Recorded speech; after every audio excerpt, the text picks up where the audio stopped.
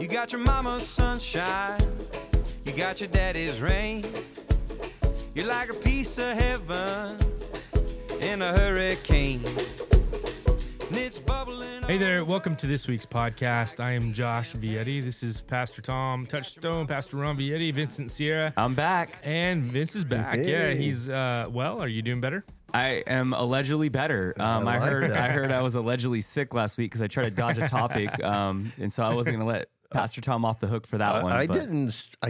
allegedly. I may have insinuated that. Supposedly. Well, you know, sometimes the topics are tough that we're talking about here today, but that's the whole purpose of doing this is we want to talk about things that the church in general isn't talking about. Make you a little uncomfortable. Yeah, so We want to talk about stuff we wouldn't talk about in the pulpit. right. Well, it's the pulpit is a sacred space. Yes, it is. And we're there to do a specific job. And I see it as no different than the oil field worker that is trying to produce oil, the doctor who's trying to, help somebody who's sick, their patients. So when it comes down to it, on Sunday mornings, our job is to share the Bible, what the Bible news. teaches, share about Jesus, share about our salvation and redemption in Christ.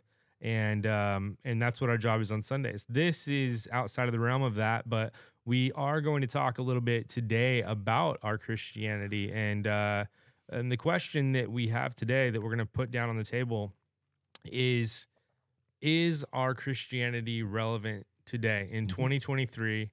You know, we have a lot of political talk going on in our culture. It seems like that's about all we're going to get for the next year and a half.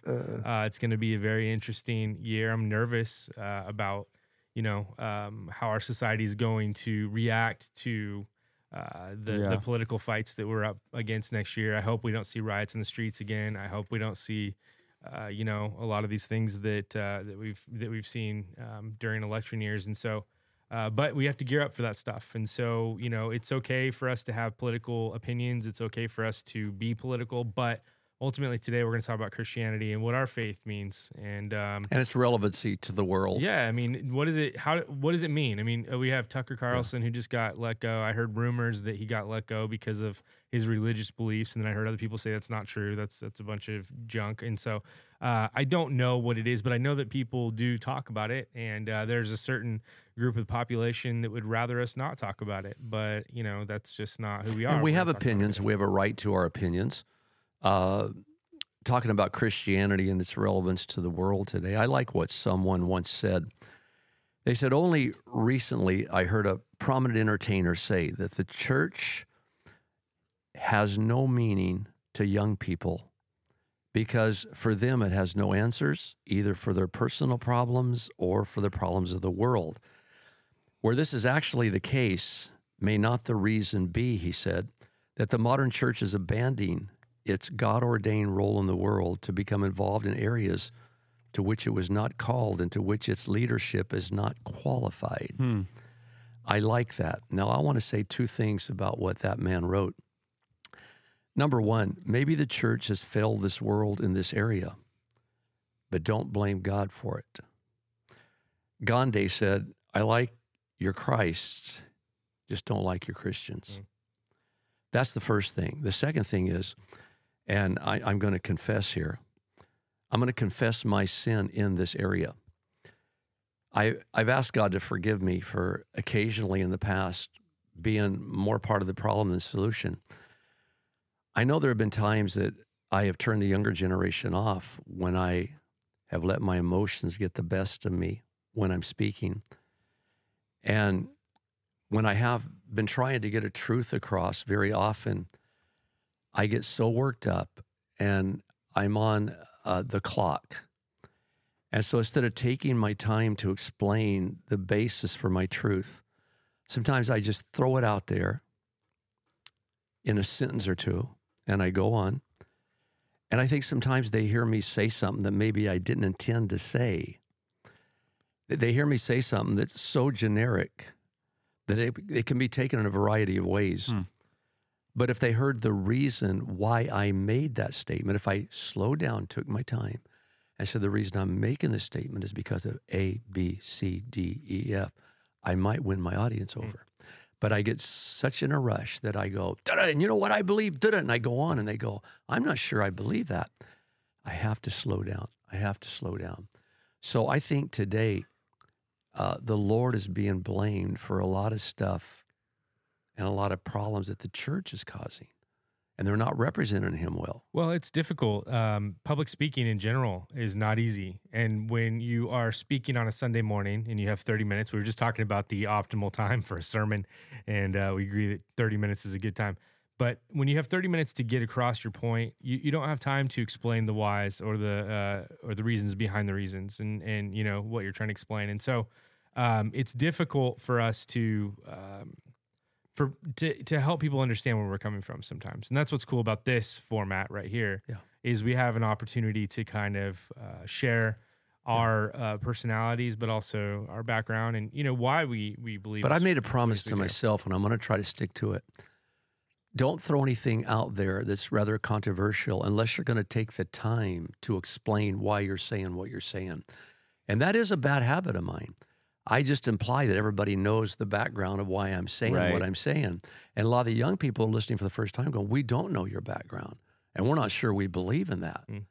And you might be hypocritical in our eyes because of what you're saying. But if they heard of my reasoning behind it, they would understand that I'm not being hypocritical.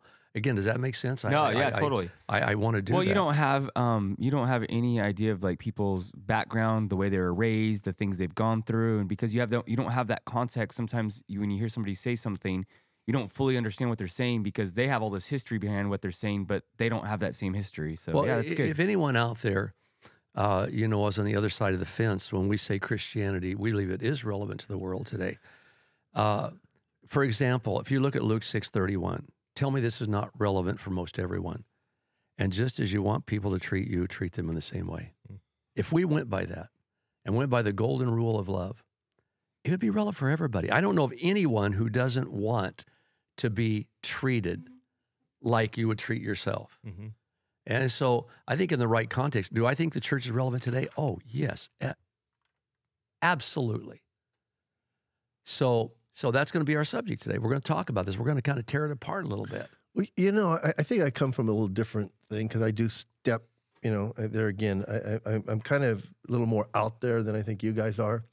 I think the problem begins a step further because, Pastor, you do a great job explaining yourself. Problem is, we're not attracting them to come into the doors. Yeah, because of their preconceived ideas about the church, I think. So whose fault is that? Is it theirs or ours? I think collectively it's ours. Yes. And I think if we proceed with that, sometimes I think we fail at that job because somehow that you got to go out there. I'll go back to Josh and I at Cal State last week. We went out there and we ended up getting some people who still aren't believers, but they came to church because we were out there. And you've said it forever.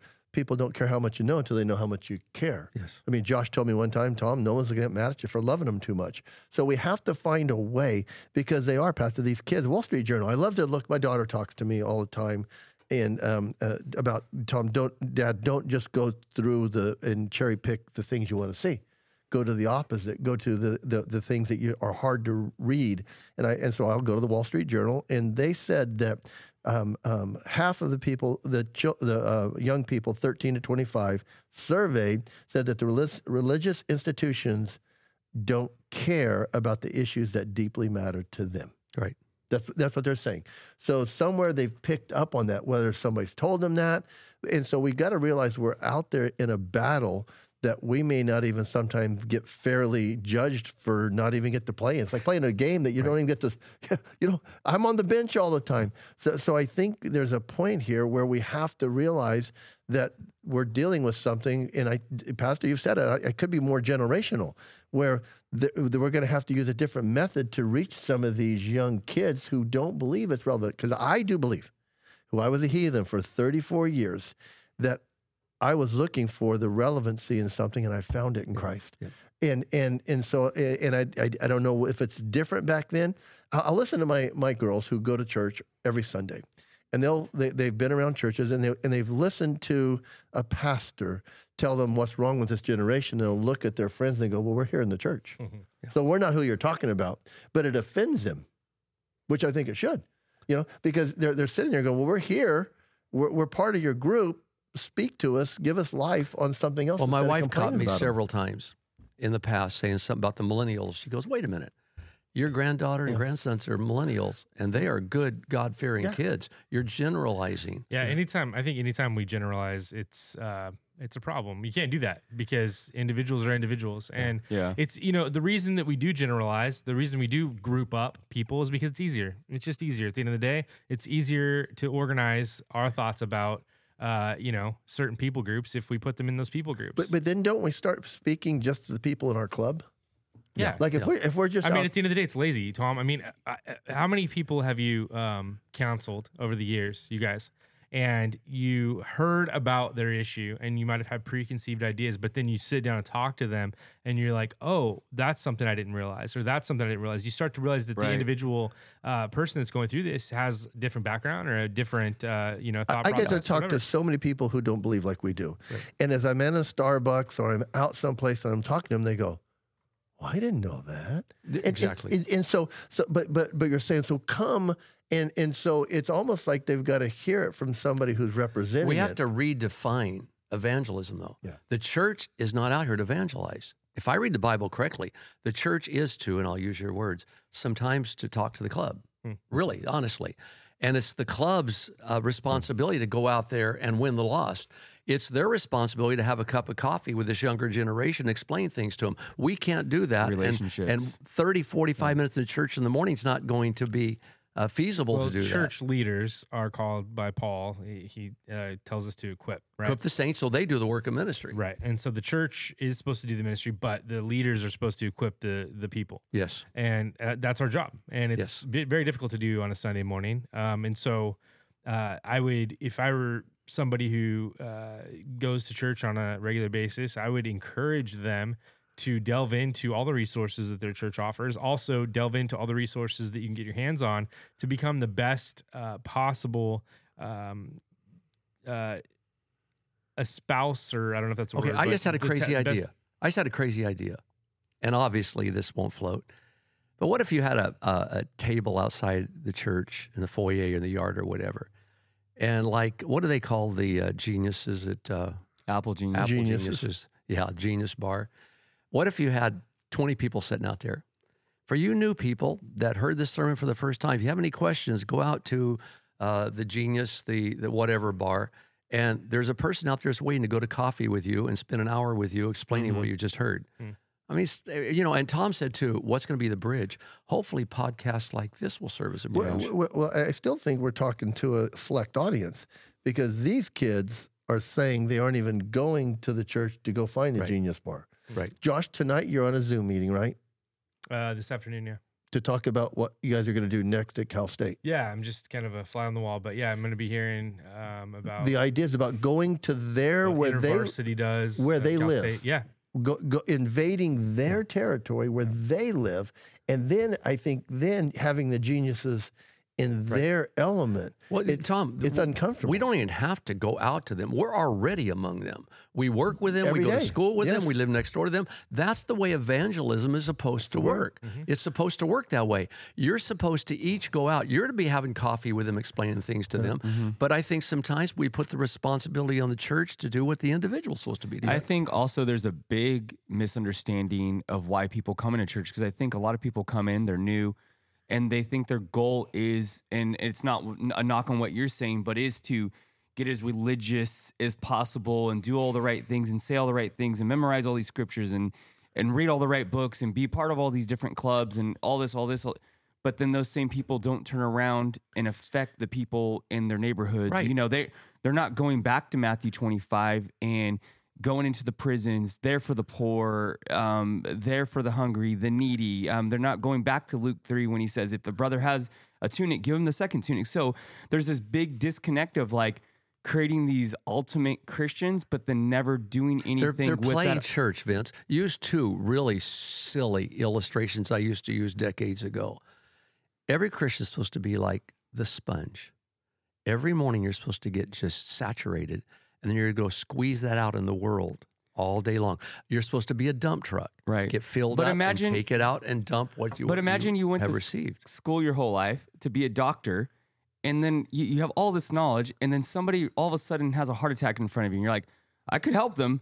I need to go read some more because I'm not sure. Like, I might get maybe. sued. Yeah. Like, I don't know. Like, Yeah. because it's and I think that's I might and get I'm not- canceled. right. Yeah. And I'm not generalizing young people, but I think that in the walking of inside the doors, I think that's what's closing the doors for new people. They look in, they go, well, what does that have to offer me if it's not helping the people around me, if it's not serving the people around me, if it's not loving around the people around me? Why would I even go through those doors? But if someone's having coffee with them and sharing the gospel with them and spending time with them, that might be the invite they need to come into the church. On the other end, it's really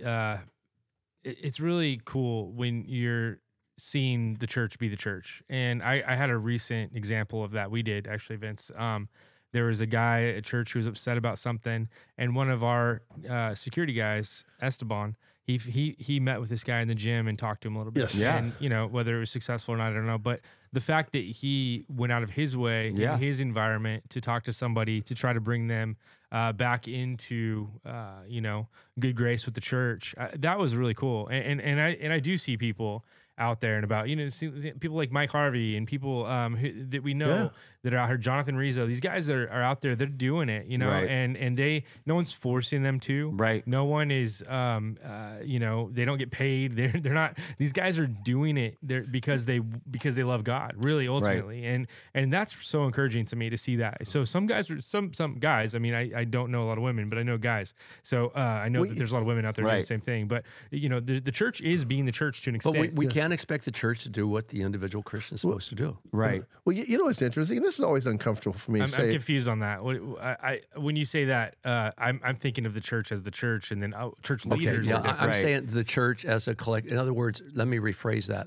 We can't expect the church on Sunday to do what we're as individuals to do during the week. So the church leaders. Yeah, in other words, there used to be, and you guys haven't been around the church world long enough to know this, but we used to think we're supposed to evangelize in the church. And Chuck Smith was a good illustration. They said one day God spoke to him and said, look, he said, you know what? You never see a shepherd out in the foothills with a manual trying to show the sheep how to reproduce. All he does is feeds them and keeps them strong, and they automatically reproduce. So I'm saying we can't take the full burden of saying, young people, you have to come here to hear us to get saved. Right. No, we're to go out to where they're at, have coffee with them, show an interest in them. So I'm just, do you understand what I'm saying? Yeah. I think just We equip the saints. Who does the work of the ministry? The saints do. Well, Right. so this is always uncomfortable for me to talk around you guys, but I'm going to be in Nashville a year from today, and I talked to a city leader of Nashville, and I'm telling him about what I'm going to do. I was talking to him. He goes, "Tom, we're really excited about what you're going to do, but it's going to be hard because you work for a church." I go, "No, you misunderstand me. I won't be working for a church when I'm come out here doing it." And I go, "But the thing you're thinking about is I'm not going to be the same guy that I am when I work for the church." And you are going to Yeah, I'm going to be the same guy. I told him, I go, "See, you're getting it wrong." I said, "I'm going to be the same guy, whether I work for a church or I'm working to help first responders get mental health." Yeah. And I said, what you don't understand is we need the faith community involved because that's where these guys are going to go back to. Well, and so all of a sudden he saw a problem with the church. And I was like, no. The people, like Pastor Ron says, that come out of the church that are supposed to do the work for the ministry are going to be the same. Well, a couple of years ago, people don't know this, but Mark Zuckerberg reached out to churches all over to help to see what their capacity was to help with emergencies when they happen in the community. And I thought that was a real eye-opener for me to see somebody who's at the top of the chain when it comes to business executives, and he's seen the power of what the church can be. And I think that's I was talking about some experiences when I was younger to my wife the other day, and I have these reoccurring weird dreams about church functions, and I'm running around like a chicken with my head cut off, and I'm like frustrated. I've been having these weird dreams, and it comes down to growing up with all these expectations on me, and so I have like this special kind of trauma. But my wife said, My wife said, I don't understand why you don't just hate church. Like, that's crazy, you know? Right. And it's because I have the same view of the church as I do of the individual, that I don't see the church and I don't see the individual as they are. I see what they could be. Right. And that to me, Yeah. I mean, I hate to use the word potential, but I don't know what other word to use. The potential, the level of potential that the church has to really be Yep. a source of good and a source of light and a source of help for the entire world Yep. is just, it's bigger than anything else. Go back to what I was saying, though. You know? I was a very confused young man because I was raised in a very hypocritical Yeah. Christian atmosphere. But I look back and I really believe if some cool dude, and there were quite a few of them around that were even in the church and were professed to be Christians, if they would have shown an interest in me, taken me out to coffee, shared with me, I probably would have been won over to Christ a lot quicker than I was. But let me go back and go a different direction here. I listened to a podcast this week, and J. Warner Wallace was a guest. And he was a former atheist, and he's the author of Cold Case Christianity. And he said 2 or 3 things that I want to repeat. He was an atheist, and he said that one day him and his wife were talking, and they said, "Why don't we go down to this neighborhood church? What is all this excitement about? You know, let's find out." He went down and listened to the pastor for 2 or 3 weeks, and he thought, "I'm going to go buy a Bible and see if this Jesus guy was really who this pastor is saying that he was." And he said, "You know, I got so turned on." He said, I eventually gave my life to Christ. And he says, what I figured out is that Jesus was right on. And he said, one of the reasons I believe in the Bible is the Bible makes claims about us that are totally right on. The Bible makes claims about life that we're totally right on. They do. He said, it's the one thing, Christianity and the gospel and the Bible and God, that's the one thing that can change culture, but we're not allowed to talk about it. He goes on to say, and I love this part, he said, there's a lot of stupid out there today, and the gospel has something to say about all of it. There's marriage stupid, there's social injustice stupid, there's political stupid, and the Bible addresses every one of those subjects. That's good. For example, here's a question. How many marriage problems could be solved or at least made a whole lot better if the marriage was biblically based and governed by God? What if we actually took the biblical views and loved our spouse like Jesus loves us? What if we prayed for our spouses? We served our spouses. Jesus washed feet. We forgave our spouses, and on, and even did the ultimate. Jesus gave up his life for us. What if on a regular basis we were giving up our life for our spouse? What if we loved them that much and they knew we loved them that much? Well, that's a great. That's a good The point. gospel works. What I like about that, and going along also with your in reach philosophy, I guess you would say, right? Where you focus on the church and we build it up. I love what Tom does. I'm gonna just make a comment about what I see you do, Tom.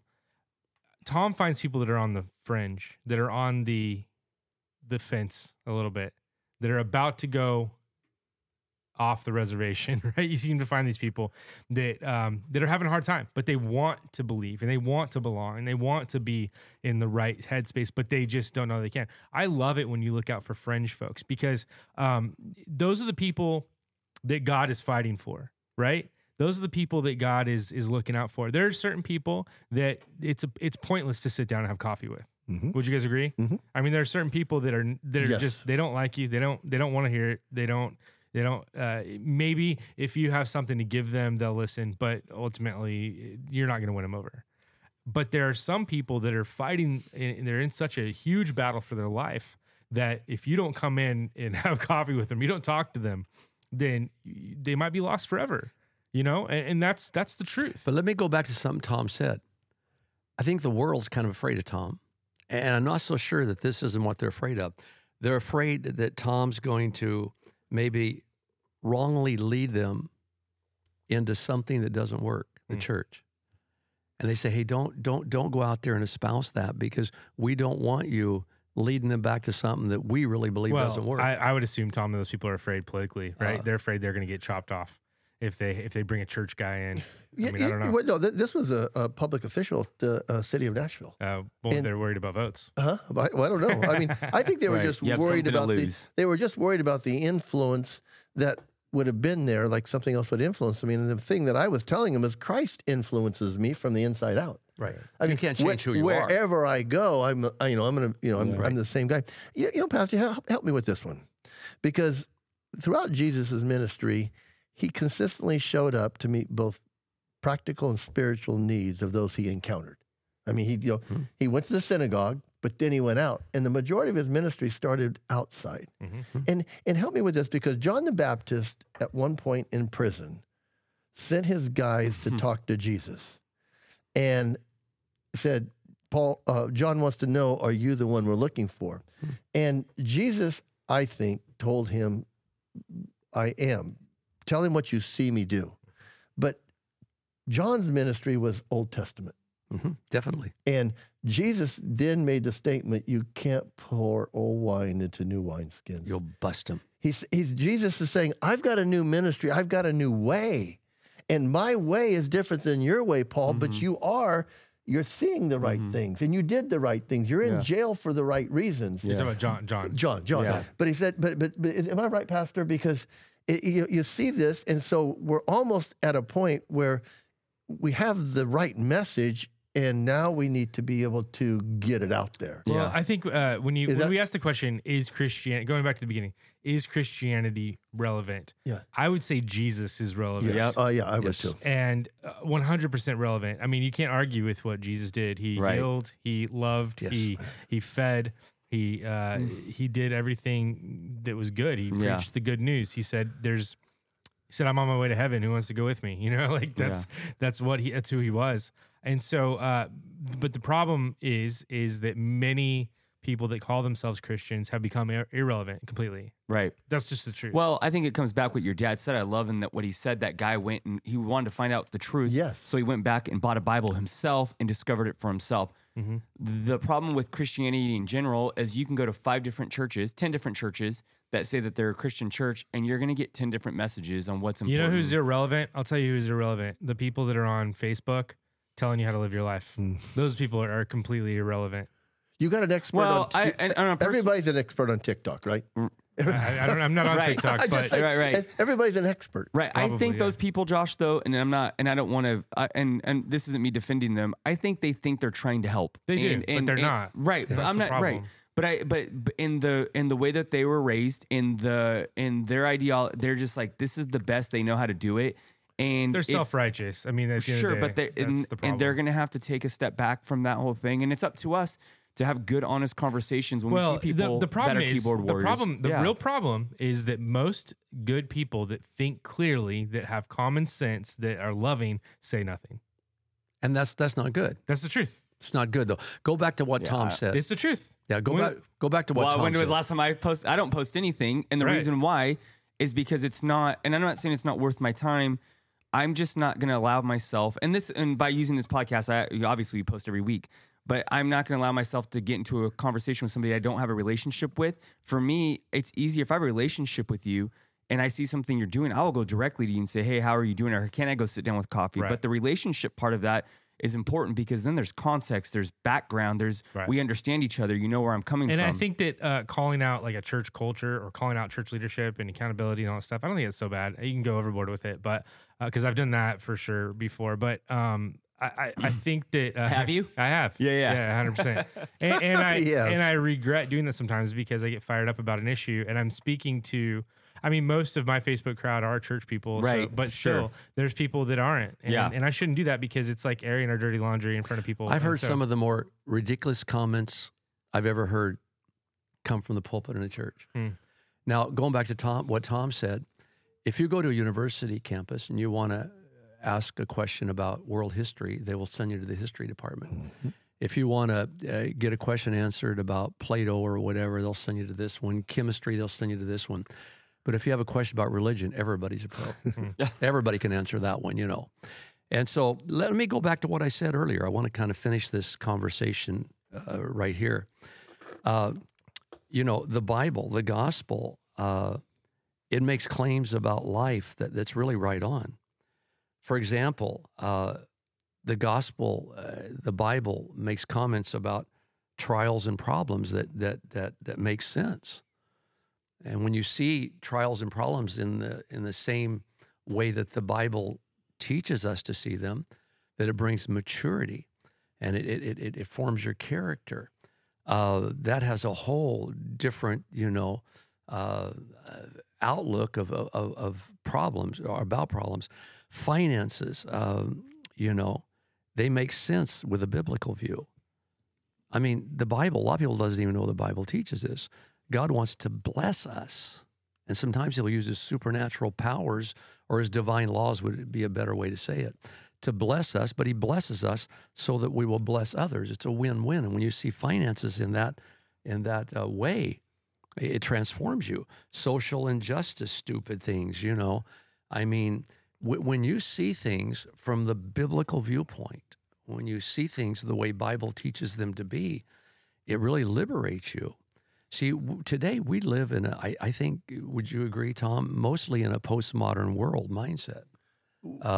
Truth is subjective. Yes. It's very subjective. The one thing I'll say here, Pastor, and people might think that, because you and I have a lot of roles, but what you have taught us at Valley Bible Fellowship, and I'll say this boldly and unashamedly and unequivocally, and I will stand behind it. You have taught us a way of Christianity that works. Yes, we have. I mean, there isn't one situation that I can go into that I'm not prepared to engage in a conversation and explain it biblically, because you've stood from the pulpit, you've lived it out, you've shown us how to do it. And where I think that people get messed up is when they don't have that example for them. I agree. Because there's so many topics that are just touchy, and if you come out and you explain it, because one of the things you taught me early on is in James 3:17, it says, "But the wisdom from above is first pure, then peace-loving, gentle, and reasonable, full of mercy, good fruits, impartial, free from hypocrisy." When you say that's what God offers, how can anybody complain with that? Exactly. But when people start coming in, they're not peace-loving, they're not gentle, they're not reasonable, they are not full of mercy and good fruits. That means showing it. That's where people have a problem, right? Yeah. I mean, it's when you're hypocritical. It's where you can't stand behind what you believe. Have you ever heard this one? I just recently heard that Dr. James Dobson sat down with Jeffrey Dahmer and led him to Christ. I think Ted Bundy too. Wow, really? I didn't know that. Isn't that wild? That is crazy. I didn't know that. I just heard that. Yeah. How many times can you say I won't do that until you get in the position? Yeah. Pastor, how many times you and I sit in front of inmates that have done horrible things? Yes. And feel compelled to give them compassion. Yes. You and I went in with you're speaking to 300 guys in orange jumpsuits. Yeah. And each one of them, I remember Pastor Ron and I went in one time, and Pastor Ron looked at me and goes, "Tom, there's more of them than there are us." Yes. And we had a little doorbell we were going to ring if a problem occurred, and these guards were like blocks away. But I'm just saying. But that's why it's called Amazing Grace. I mean, it's amazing. It is. Yes, it really is. It is. And I think as you walk through subjects, and you can look at people in the eye and say, "Let me explain how I rule my life," but I'm not putting it on you. So talking about relevancy again, it's a hard thing to gauge relevancy, because anybody on the planet is probably relevant to somebody in some respect, right? But how relevant you are as an individual, I think, depends on how much you do act upon your beliefs and show your beliefs. Yeah.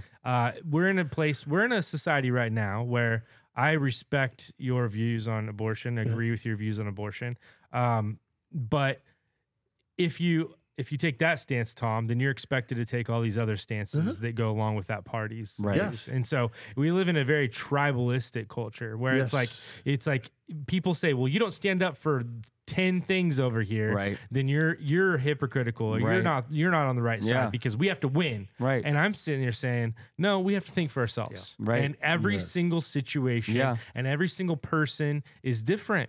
Right. That's the Well, the truth. gun law is a good going out of abortion. The gun law is like we talked about, and you have a lot of people again the same kind of feeling like, don't you dare take her gun, don't you do this, don't you do that. And you've shared, Pastor, from the pulpit. Yeah, we're having more strict rules for people to not have gun. That makes sense. Yeah. I'm all for it. Yeah. So no one. So, but I think Our laws that's in California, right. so far, they could get worse, as Right. Tom was talking about, but they're not terrible. I mean, you have to wait. You have to have a background Yeah. check I have to get no a gun. problem with I that. have no problem. You know? But let me say get it. something, and this is on the fringe here. Yeah. But you people have to keep in mind that some of these people high up in politics that have these radical ideas about guns, Agendas, yeah. they have guys with them who have guns all the Yes. time guarding know. them. Right. They're in gated areas where they're not like the common person out there. So Right.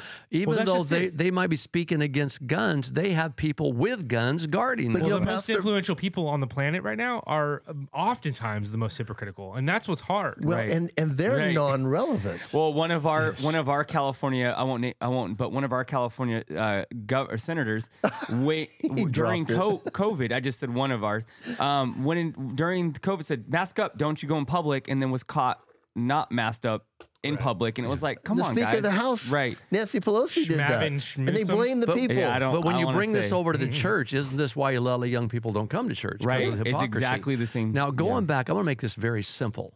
This is my belief system. I read a story a while back about, this is quite a few years back, obviously. You'll see why in a moment. But a young man bought a Model A, one of the first ones out, and it was sometime after it was invented. And he was out driving along the road, and the Model A conked out on him.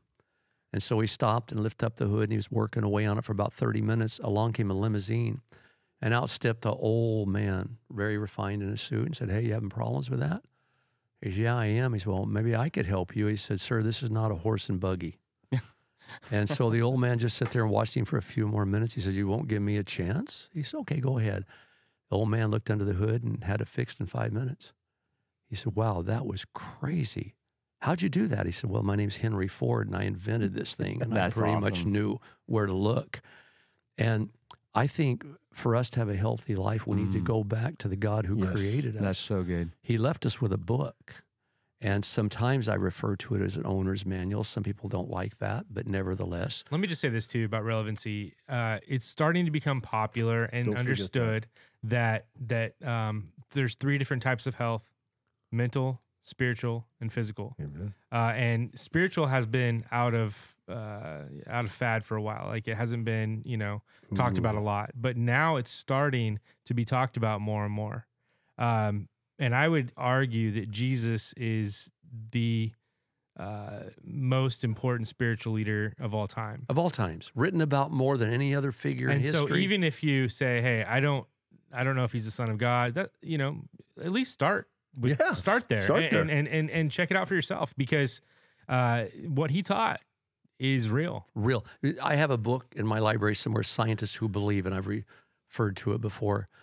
And it has all these stories of scientist after scientist after scientist, and atheist after atheist who, they put God to the test, like I did. That's the way I got Yes. saved. I didn't believe God was real. I wasn't an atheist. I was more of an agnostic maybe, but I put God to the test. And you know what? Found out it's true. Again, now some non-believing people believe that to be a Christian, you have to believe in stuff that just isn't true to life and doesn't work really at all in life. And I disagree. Some of the stuff that you hear about that you think doesn't work, it doesn't work simply because the people trying to work it are confused. They don't know how to work it. For example, like prayer. Prayer works. A lot of people, because they don't understand prayer, they go, "I tried it, it didn't work." But prayer is not a magic phrase that you're going to repeat and something great's going to come out of it. But prayer is a process. It's a process. The Bible teaches us to cast our cares on God because he cares for us. And when we think about that imagery, we think about disciples fishing in their day where they would throw a net overboard into the water and they let it sit for a while. They'd bring it in. They'd take the fish out, take the debris out and throw it over here, separate it from the fish. And they'd throw it out again, bring it in and do the same thing, separate the fish from the debris. And when we pray, it's kind of like the same thing very often. We go to God with our problem, and he says a couple good things to us and says other stuff, or says about good things to us. The other stuff we're hearing, we kind of cast it aside and go, I've heard a good thing here. We go back and pray the next day or week. He says a few good things to us, and we cast aside our thoughts over here, and we keep doing that until he leads us to what he's trying to show us. But most people don't understand prayer in that way. Hearing God's voice, we have a podcast on that. Healing. See, I believe we're on this earth to do what Jesus did when he was on the earth, but not in the same way. Jesus was a healer. We're a healer, but in a different way than Jesus was a healer. For example, I've been healed of one cancer, and I think I'm on the verge of maybe a second one being healed from. But it's a process. It's not just going up in a prayer line and someone saying, in Jesus' name be healed, and you walk out well. It doesn't work that way. It did in the life of Jesus very often because he was a son of God. But in my, experience with healing, it's God speaking to me over a course of weeks and months and saying, don't eat this, you need to eat that. And don't do what these doctors say. At one point in time, God spoke to me through a set of circumstances. It says, don't take chemotherapy. Had I taken chemotherapy with hindsight, I wouldn't have got on the pill today that I'm on that saves you from this disease. And so what I'm trying to say is there's a lot of people out there that believe that Christianity doesn't work because they've been taught by someone on the internet or someone else, or they've Googled something that is written by someone that doesn't know how it works.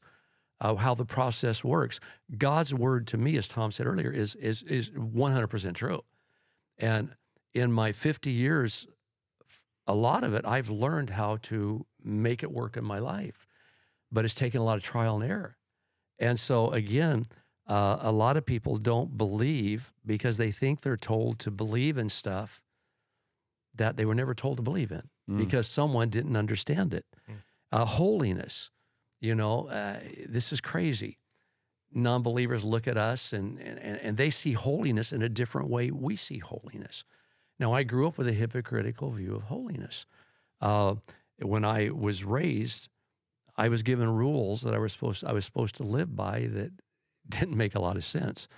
I couldn't have a deck of cards in the house. Okay, give me the reasoning behind that. I only have old May cards. I can't go to a movie show or theater. Why? Couldn't go to dances. I couldn't drink a beer. And they'd say, because God said so. And I'd say, where did God say that? And what it did to me then what it's doing to a lot of young people today. It drove me away from the church.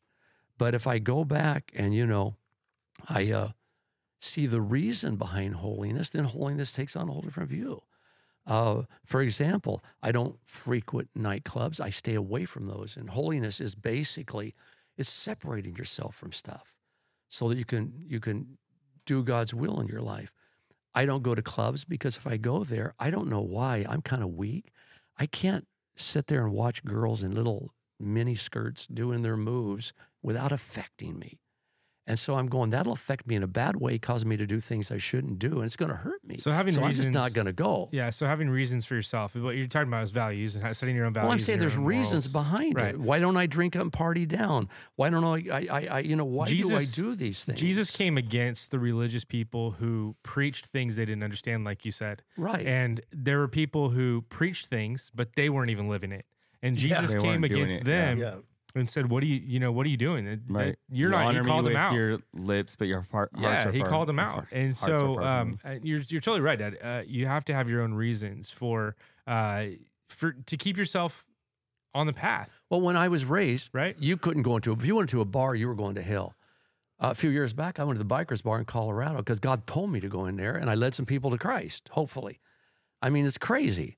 Now, I like what J. Warner Wallace says.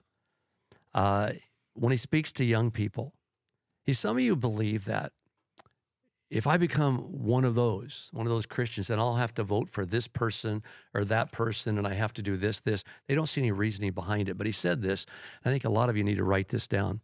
He says, a lot of us, he said, we're just trying to vote for people who come the closest to what our Christian worldview espouses. And sometimes we have to ride an ugly horse to get to that destination.